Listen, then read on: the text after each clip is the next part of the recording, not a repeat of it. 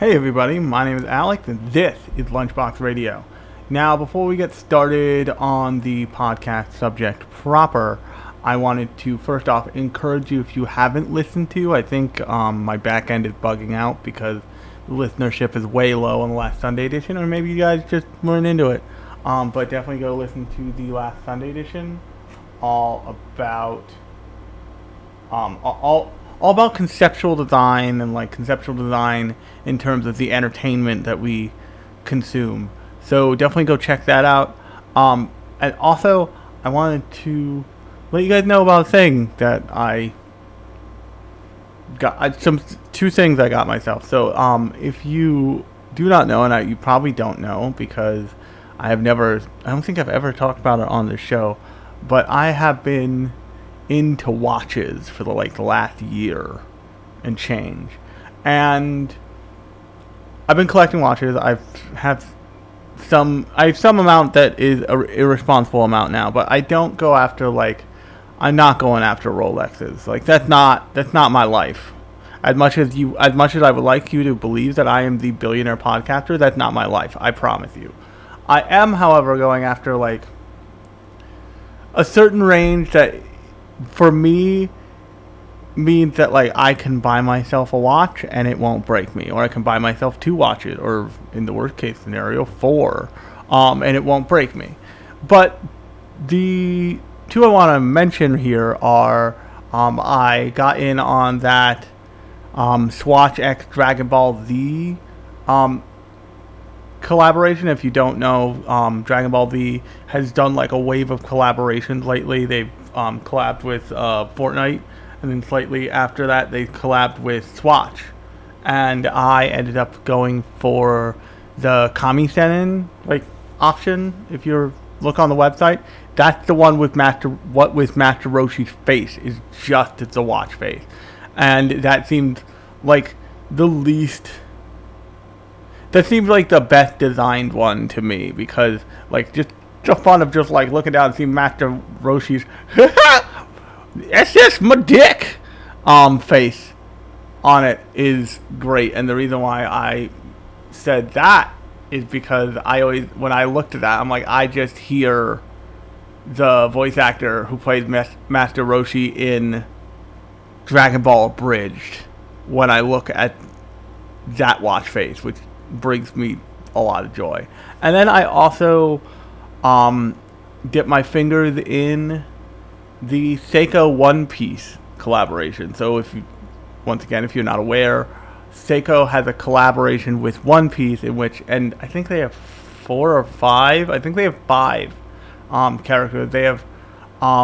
They have Luffy, Zoro,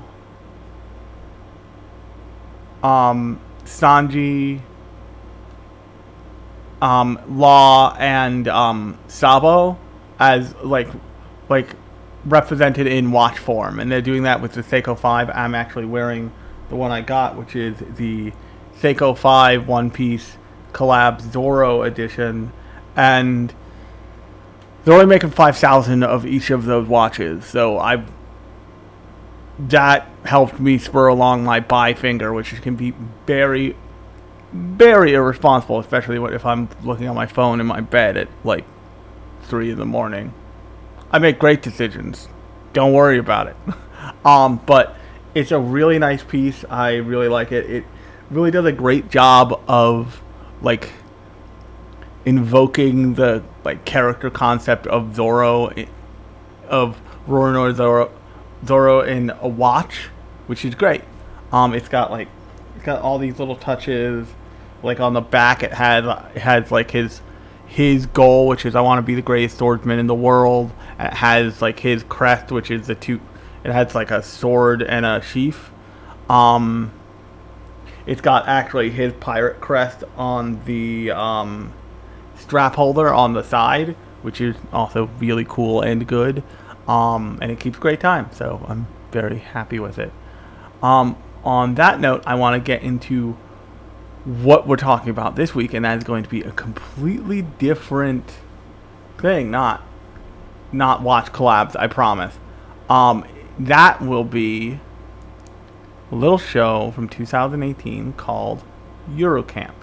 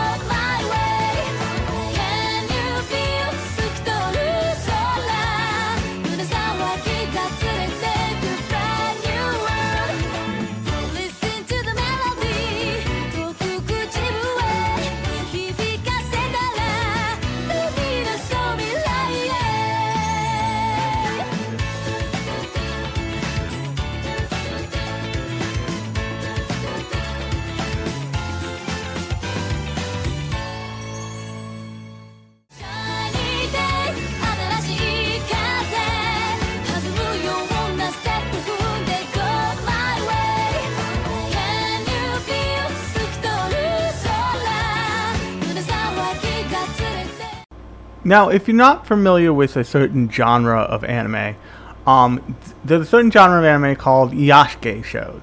And Yashike shows are shows that are just meant to be calming, nice, and just like a anime that you want to relax and have a good time watching. And generally speaking, as a rule, I like watching Yashike shows dubbed. So I actually watched all of Yuru Camp dub. I wanted to watch Yuru Camp dubbed, but it was not.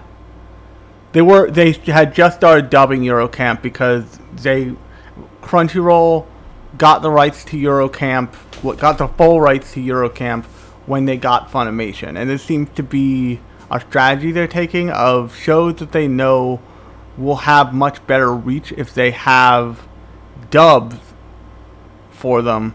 They are dubbing and they are putting them out almost week to week style. So another show that they're doing with this is Remake My Life, which I've been watching because it's an art school drama show. So I'm already a huge fan of Honey and Clover. Why wouldn't I watch this too? It's also like a time traveling thing, but yeah. And I'll probably talk about that once I'm done with it. But I take my sweet time with it because it comes out week to week. But with Yuru Camp, I had the urge to jump the line and watch it subtitled. And the reason why I had the urge to watch it subtitled is because there's a lot of quality in this thing. And there's a lot of quality in the dub, and I'll talk about that in a second. But there's a lot of just the really well produced thing, and it's a really well produced. It's a really well thought through idea, and that comes from the Iyashike slice of life-ness of it, but it also comes from the fact that it's another kind of show that's common in anime. So anime has genres like Iyashike or shonen or slice of life, but it also has kinds of shows in the same way that all TV has kinds of shows. Like when you watch a cooking show, lots of cooking shows are meant to get you into cooking, and that's true in anime too. If you watch Food Wars, that show has a lot to do with the craft of cooking, and it makes total sense to me that people watching Food Wars would maybe want to cook. And there's all kinds of these shows. There's a fishing show. This is most common with sports anime, with sports shonen anime actually. Oftentimes those things are functionally introduction to different sports. be it like free running, tennis, for instance, tennis, swimming free.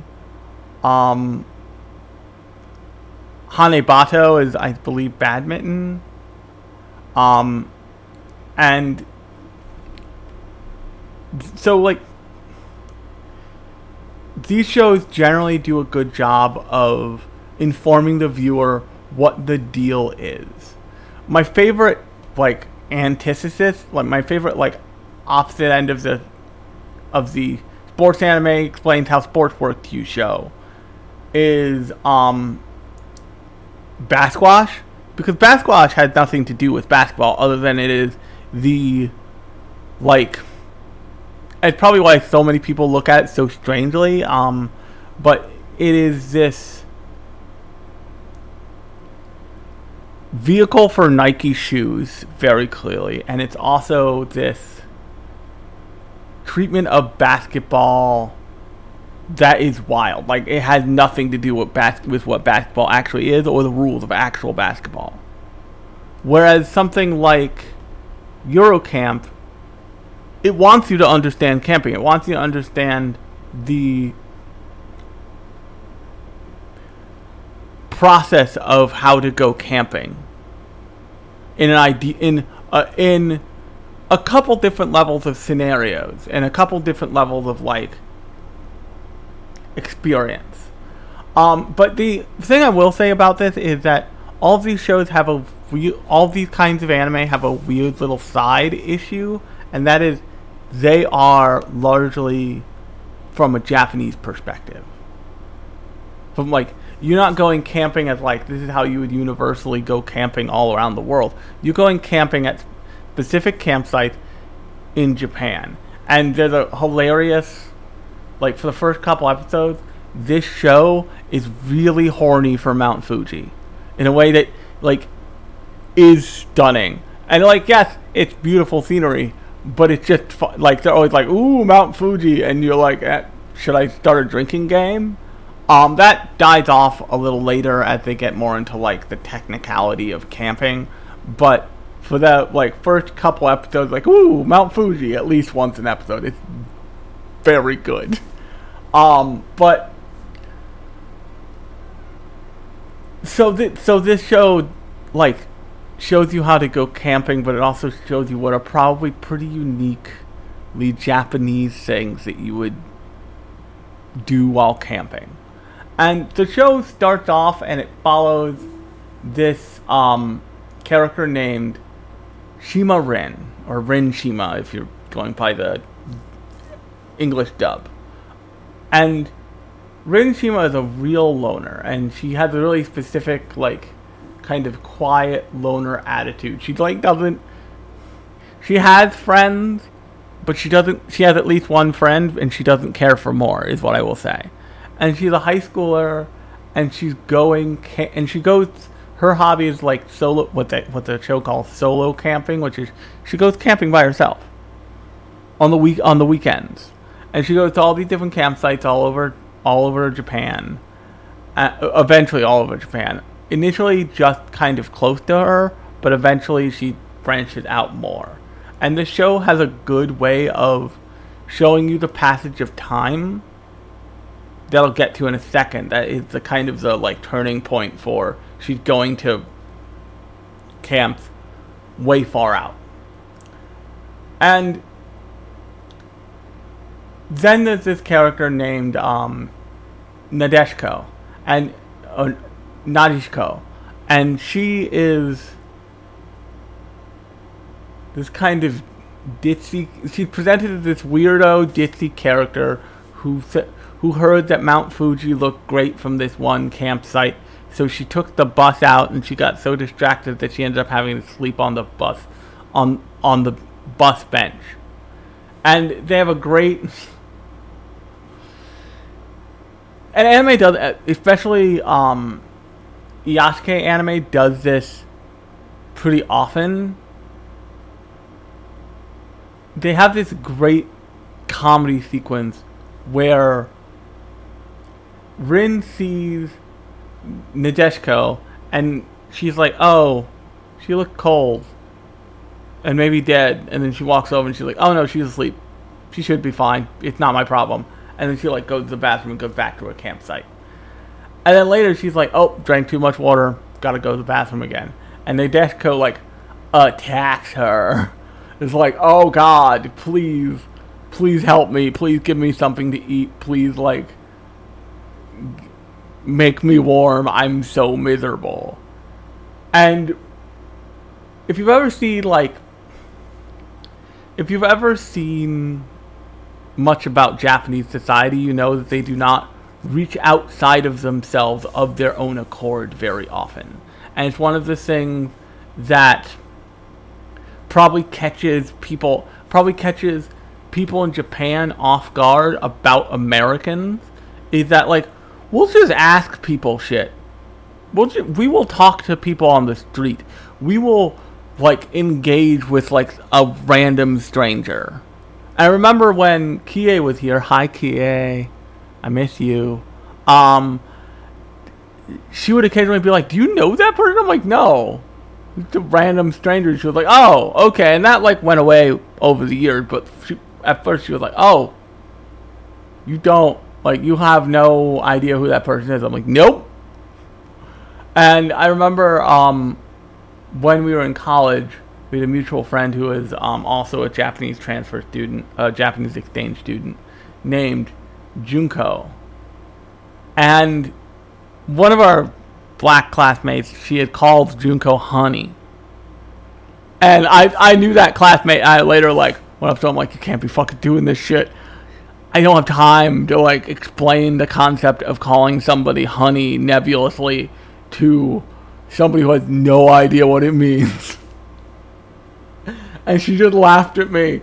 And she was like, oh, yeah, sorry you had to like deal with that. But that's to say, like, the Japanese people do not reach out of their already established social circles very often outside of like where they work or where they go to school.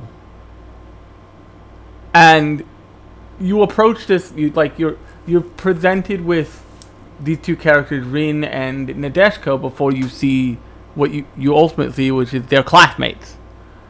And Rin's just like, who is this weird girl? It's kind of fun to like have a camping buddy, but like I would rather be here by myself, blah, blah, blah, blah, blah, blah.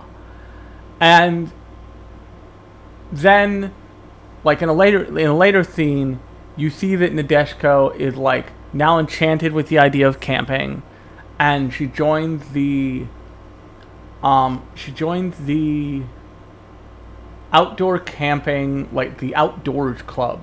And just so you have an idea, most recreational activities in high schools in Japanese high schools and colleges are done through clubs. And club activities are a big deal, and you're like always encouraged to be part of a club.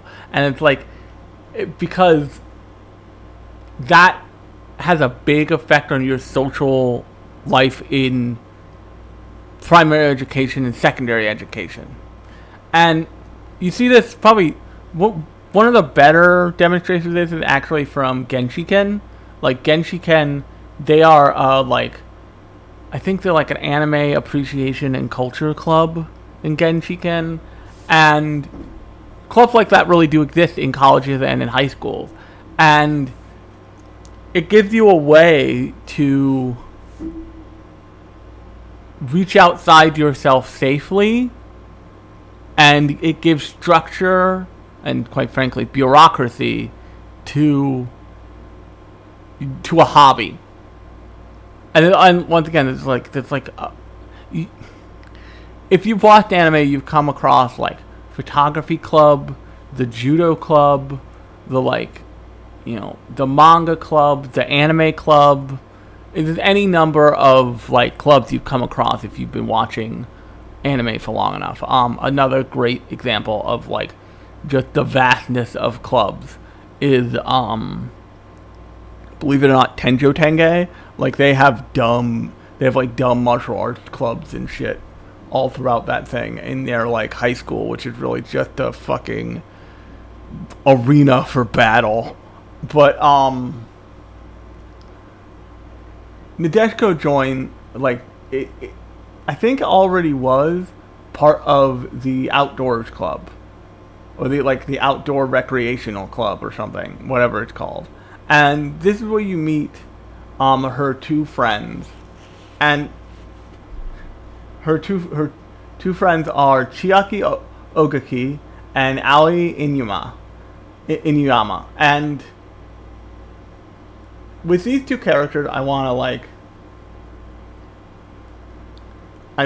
to touch on the kind of general feel that this show has, like, nailed. So, however long ago, I forget when, what's it called?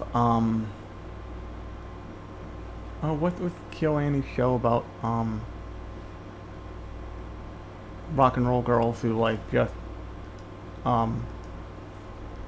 like sat around and drank tea. But KyoAni kind of, like, mastered the style and feel that C Station is engaged in here. And so when you're watching this show, it's not a KyoAni show, but it feels a hell of a lot like it. And you see that primarily in the character design, specifically of Ogaki and of Inuyama, because they have, like, pretty and even Nadeshiko. Rin is a little less so, but it's still definitely there with her.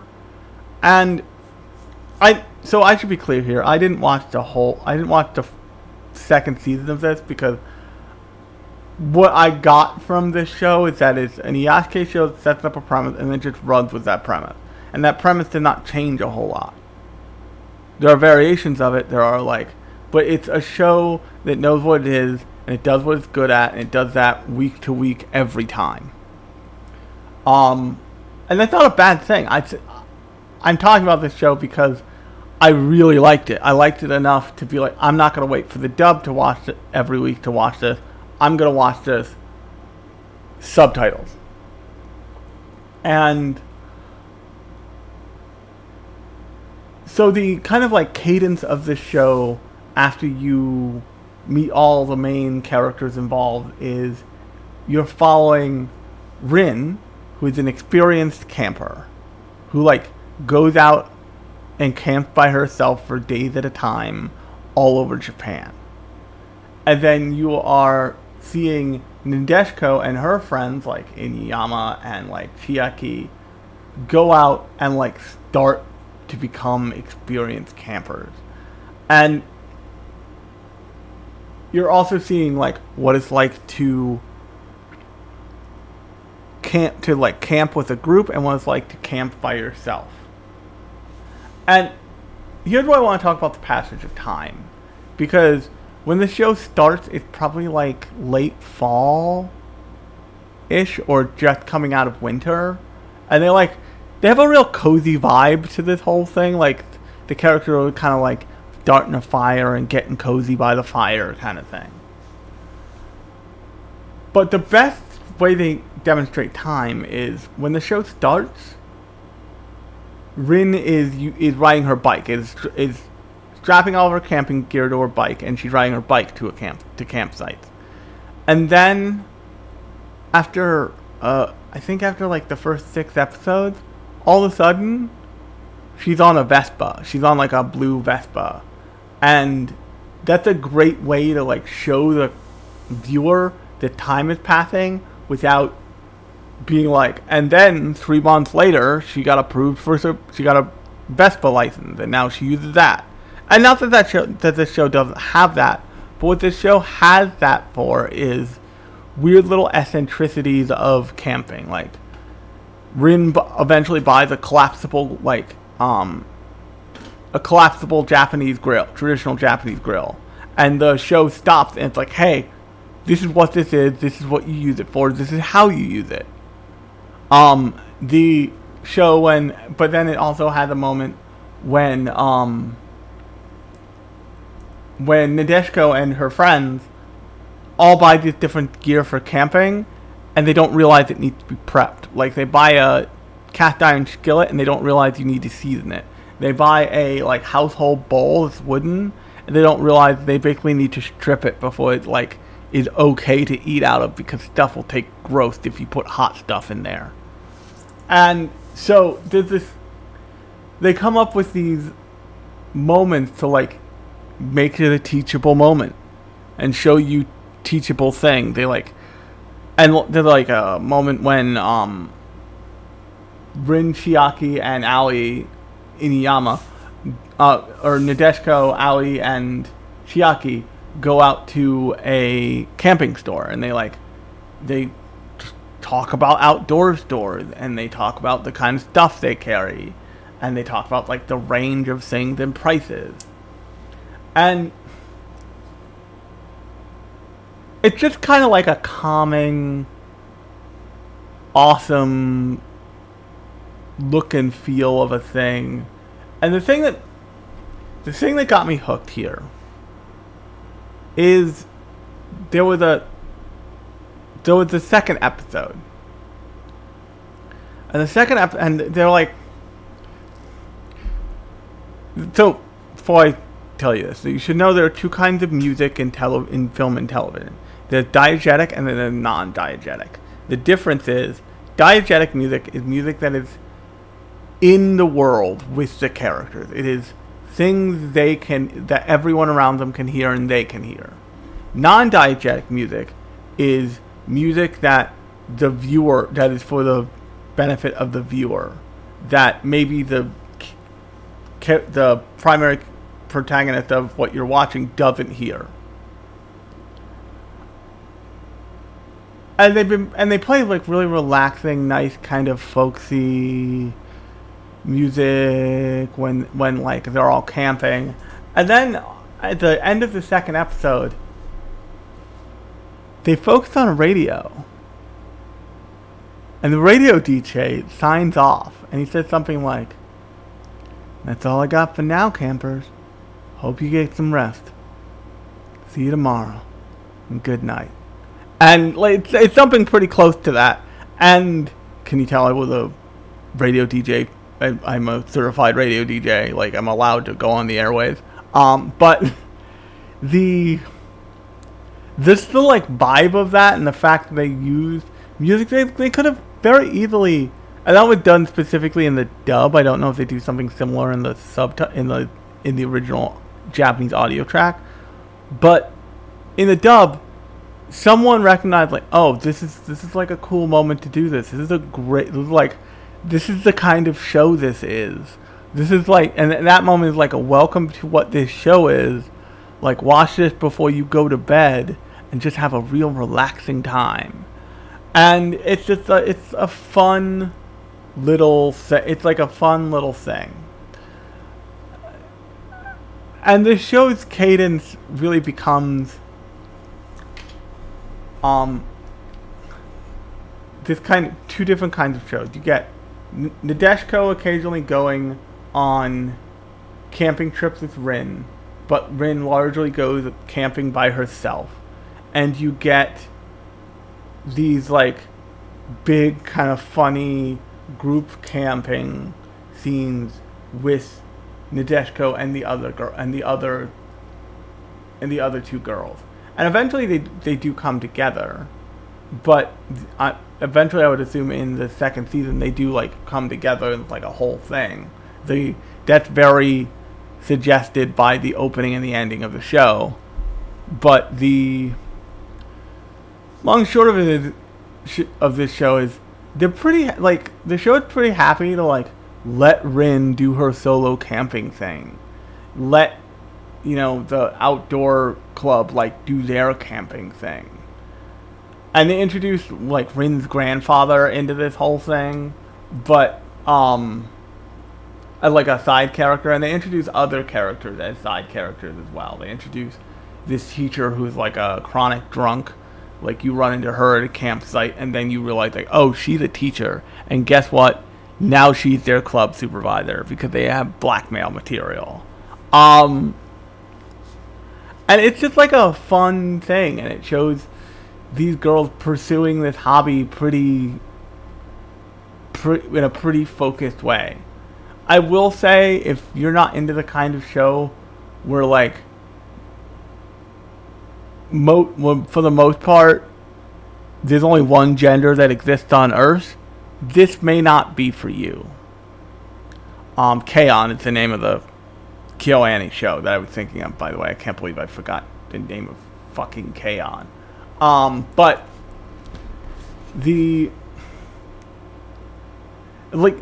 if you watch this show and you don't necessarily love the first episode, this is the whole thing. Like, that's the whole ball game, more or less.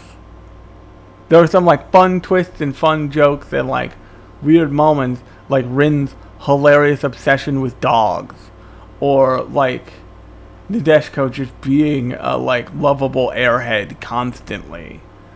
Or, like, there's a great scene where Rin is like, why? She's not, at this point, she's got a Vespa and she's going to a much farther away camping site. And she looks at the, like, Google Maps on how to get there, and she's like, you can just cut through this mountain road. You don't have to, like, you don't have to, like, go all the way around this one mountain to get to this campsite. It would be so much shorter if I go this way. And she thinks she's, like, cracked the code. And she goes to get through the mountain road, and she finds out that it's closed because of falling rocks. And, like, there's, like, a little pit stop there, and somebody comes out and is like, yeah, this time of year, because of, like, climate change, you can't get past that point because it's super not safe. And so she's, like, got to go back around. And then she's, like, the last thing she's holding on to is that this campsite has an onsen. And she gets there, and the onsen is permanently closed. And then she's like, oh, God damn it. And, like, she goes, looks at the scenery and shit. And there's this, like, once again, that Iyashike quality. And it has that same Iyashike quality, something like Flying Witch, where it is very calming, it's very soothing. For the most part that I've seen, none of the problems that the show brings up are, like, big, serious nightmare things. There's, like, the constant joke of, like, we're high schoolers and we don't have that much money, so we can't buy the, like, $200 tent. We bought the $15 tent, and it slightly sucks, but it will work. Or, and there's, like, the joke of Nadeshiko being an appetite wrapped in human skin, and just, like, she brings tons of food to make because she will eat all the food. And I mean all the food. And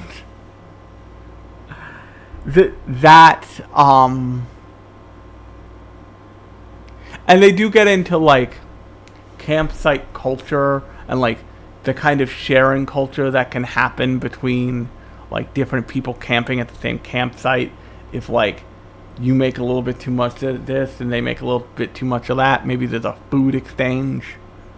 And it's just, like, a fun time, and it has, like, a campsites of Japan tourism-ness to it that's really excellent. It also has, like, after about episode 3, it's not quite so horny for Mount Fuji. It's more really into great majestic views of, like, Japan as a whole. Like, not even just Japanese nature, but, like, Japan. And they go to some unique campsites. Like, there's one campsite they go to where, you can rent a boat. You can, like, rent a boat to ferry yourself across this lake so you don't have to walk around the lake. But it's a little bit more pricey, so they don't do it the first time. And then Deshko's like, but I really want to. So she spends the money. And she has, like, a great time, like, rowing the boat herself, as you see Rin just kind of, like, use her little, like, campsite provided luggage trolley to, like, get her stuff back around. It's like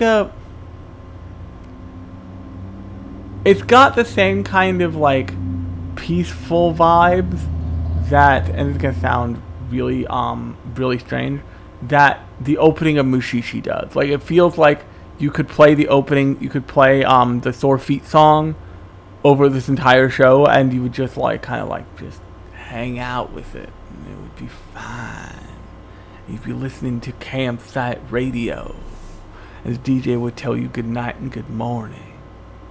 And it's just a fun time, and like it's also a great like I said earlier, I watched it primarily before I went to bed. Like, I was like, oh yeah, it's time for bed. Let's go watch maybe like 1 or 2 or maybe 3 if I'm feeling like particularly industrious episodes of Yuru Camp, and then just like that gets you a nice tired relaxed place, and then you can go and like just like drift on to sleep. And also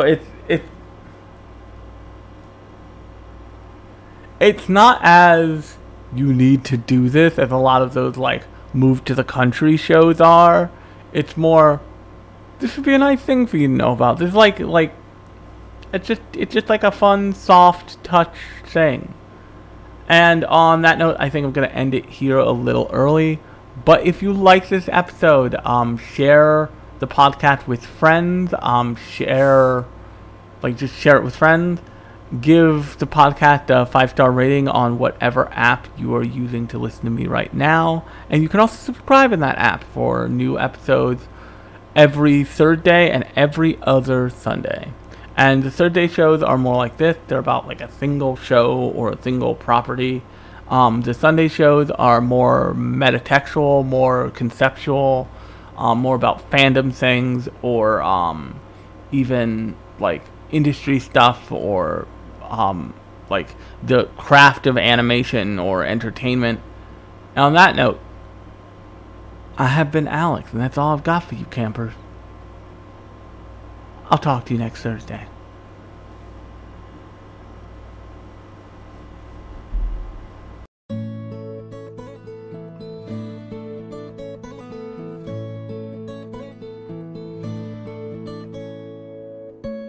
He